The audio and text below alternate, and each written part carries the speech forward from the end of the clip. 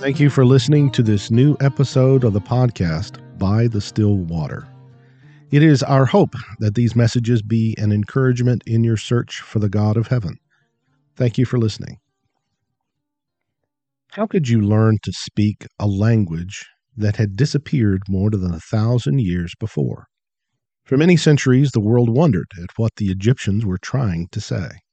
The walls and tombs of almost every object found in the ancient lands of Egypt were covered in a strange form of writing called hieroglyphics. Many scholars had tried to decode these strange images and symbols, but without success. That is until 1799, when French soldiers in Rashid, a town also called Rosetta, were tearing down a wall, and they saw a stone that did not look like the others. It was black granite, and it was covered in 3 different kinds of script. One of the languages that was on the stone was hieroglyphics, and another was Greek. Scholars later realized that the 3 texts were telling the same story. A quarter century later, a man by the name of Champollion would publish his system to decipher and read the Egyptian texts, and thus bring a greater understanding of Egyptian history to light. Today, one of the most visited objects that can be found in the British Museum is a black slab of granite, also known as the Rosetta Stone. One of the challenges of reading and understanding the Bible is connecting with the images. We may not live in a place where sheep are raised or where water is scarce.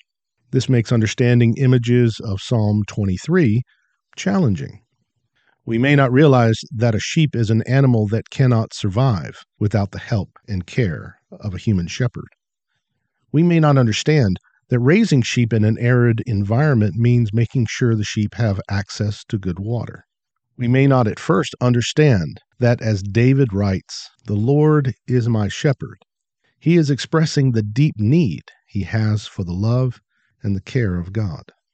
But that does not mean that we can't learn and then appreciate what these images mean. It just means we need to work at it. Before you dismiss this as too challenging or too much trouble, consider a horse.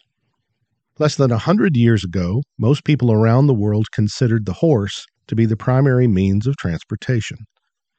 In a short period of time, the knowledge of riding and caring for a horse has almost disappeared, except for those that want to learn about horses. Those that want to ride horses go out of their way to learn, practice, and understand the many aspects of properly caring for these amazing animals. And just because someone else does not like horses, or they are afraid of them, does not mean that what others have learned and practiced is not valid.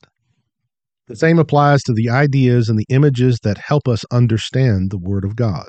They are just as important and valid as they ever were, but we need to spend a little extra time learning about them. Let's look at one example.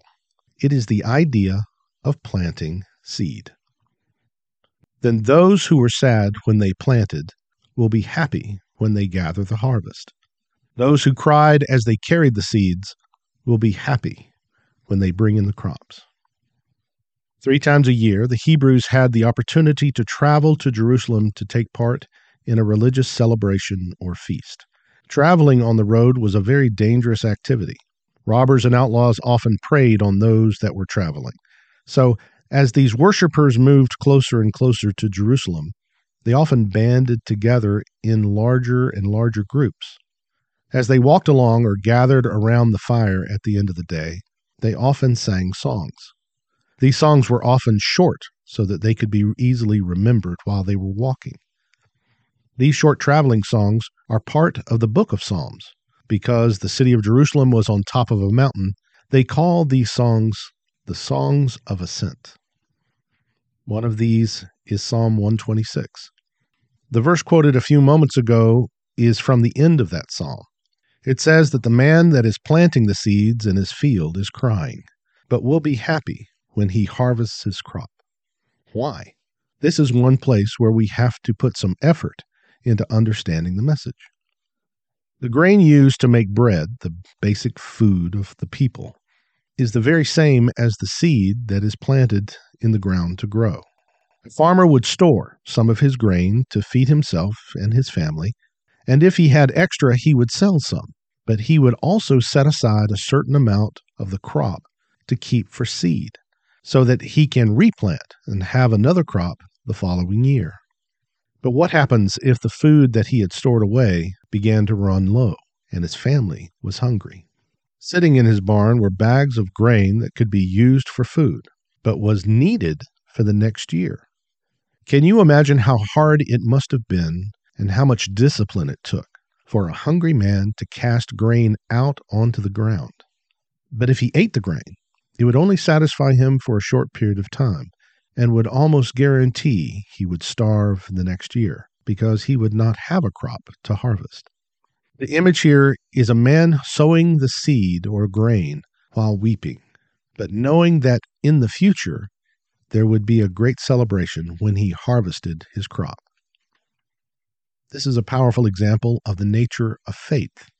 The psalm uses this to speak of God restoring the nation of Israel after they had been taken captive. The psalm says that sorrow will be followed by great joy. The message speaks to looking forward to a future with God. The times we live in might be difficult, but God has an answer for that. Like the farmer sowing a seed, we should be focused on the future, but do what is necessary today to make that bright future possible. The message is, even if we have to shed tears now, we are sowing the seeds of happiness and joy with God. But unless we try and understand the images and ideas found in the Bible message, it will be like those strange symbols all over the Egyptian buildings. They will be meaningless. What it really takes is the desire to understand. The Rosetta Stone was a tool, a resource that led to understanding. It was the passion of men like Champollion that brought the Egyptian language alive again. When asked why Jesus was teaching in stories like parables, Jesus responded by quoting the prophet Isaiah. "You will keep on hearing, but will not understand. You will keep on seeing, but you will not perceive." The people Jesus is referring to are those that had no desire to see or to understand.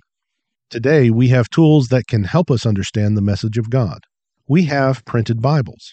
We have Bible programs for our computers and for our smartphones, and even videos and, yes, podcasts. But we must always remember to go back to the source material, the scriptures themselves. To grow the right crop, you need the right seed.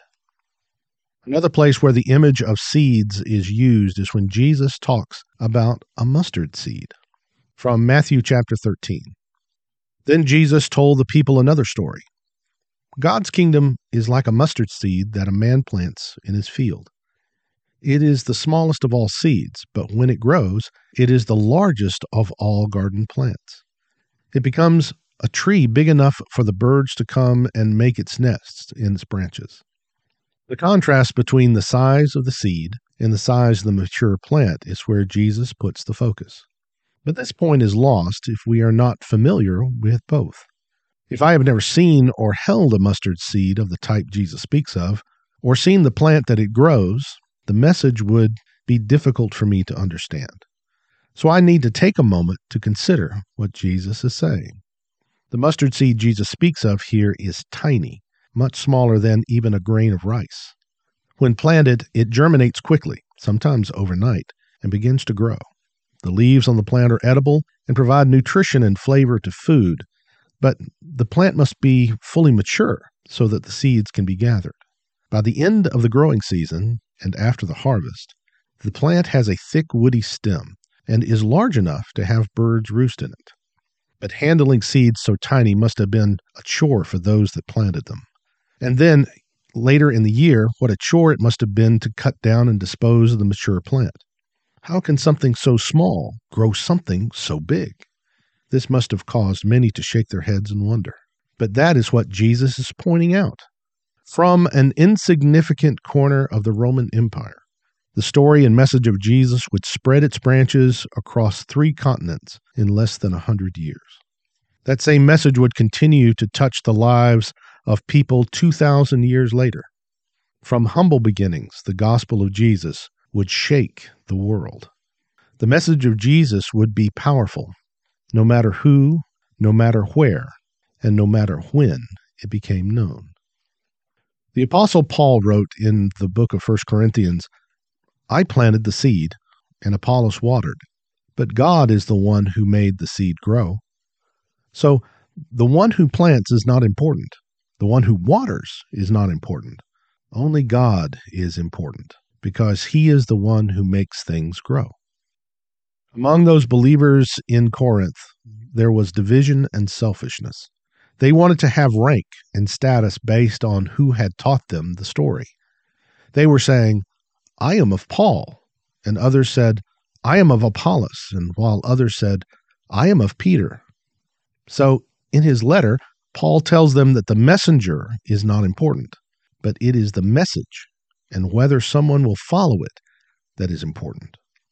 He uses the image of someone planting seed, and while another might come along to water it, it is God, through the gospel, that makes the difference.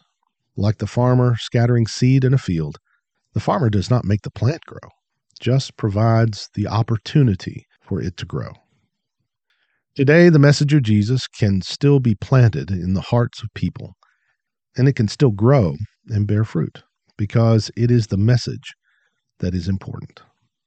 The message is the language of love, mercy, forgiveness, and hope.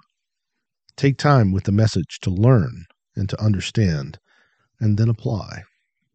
It is time to plant the seed, and then watch it grow.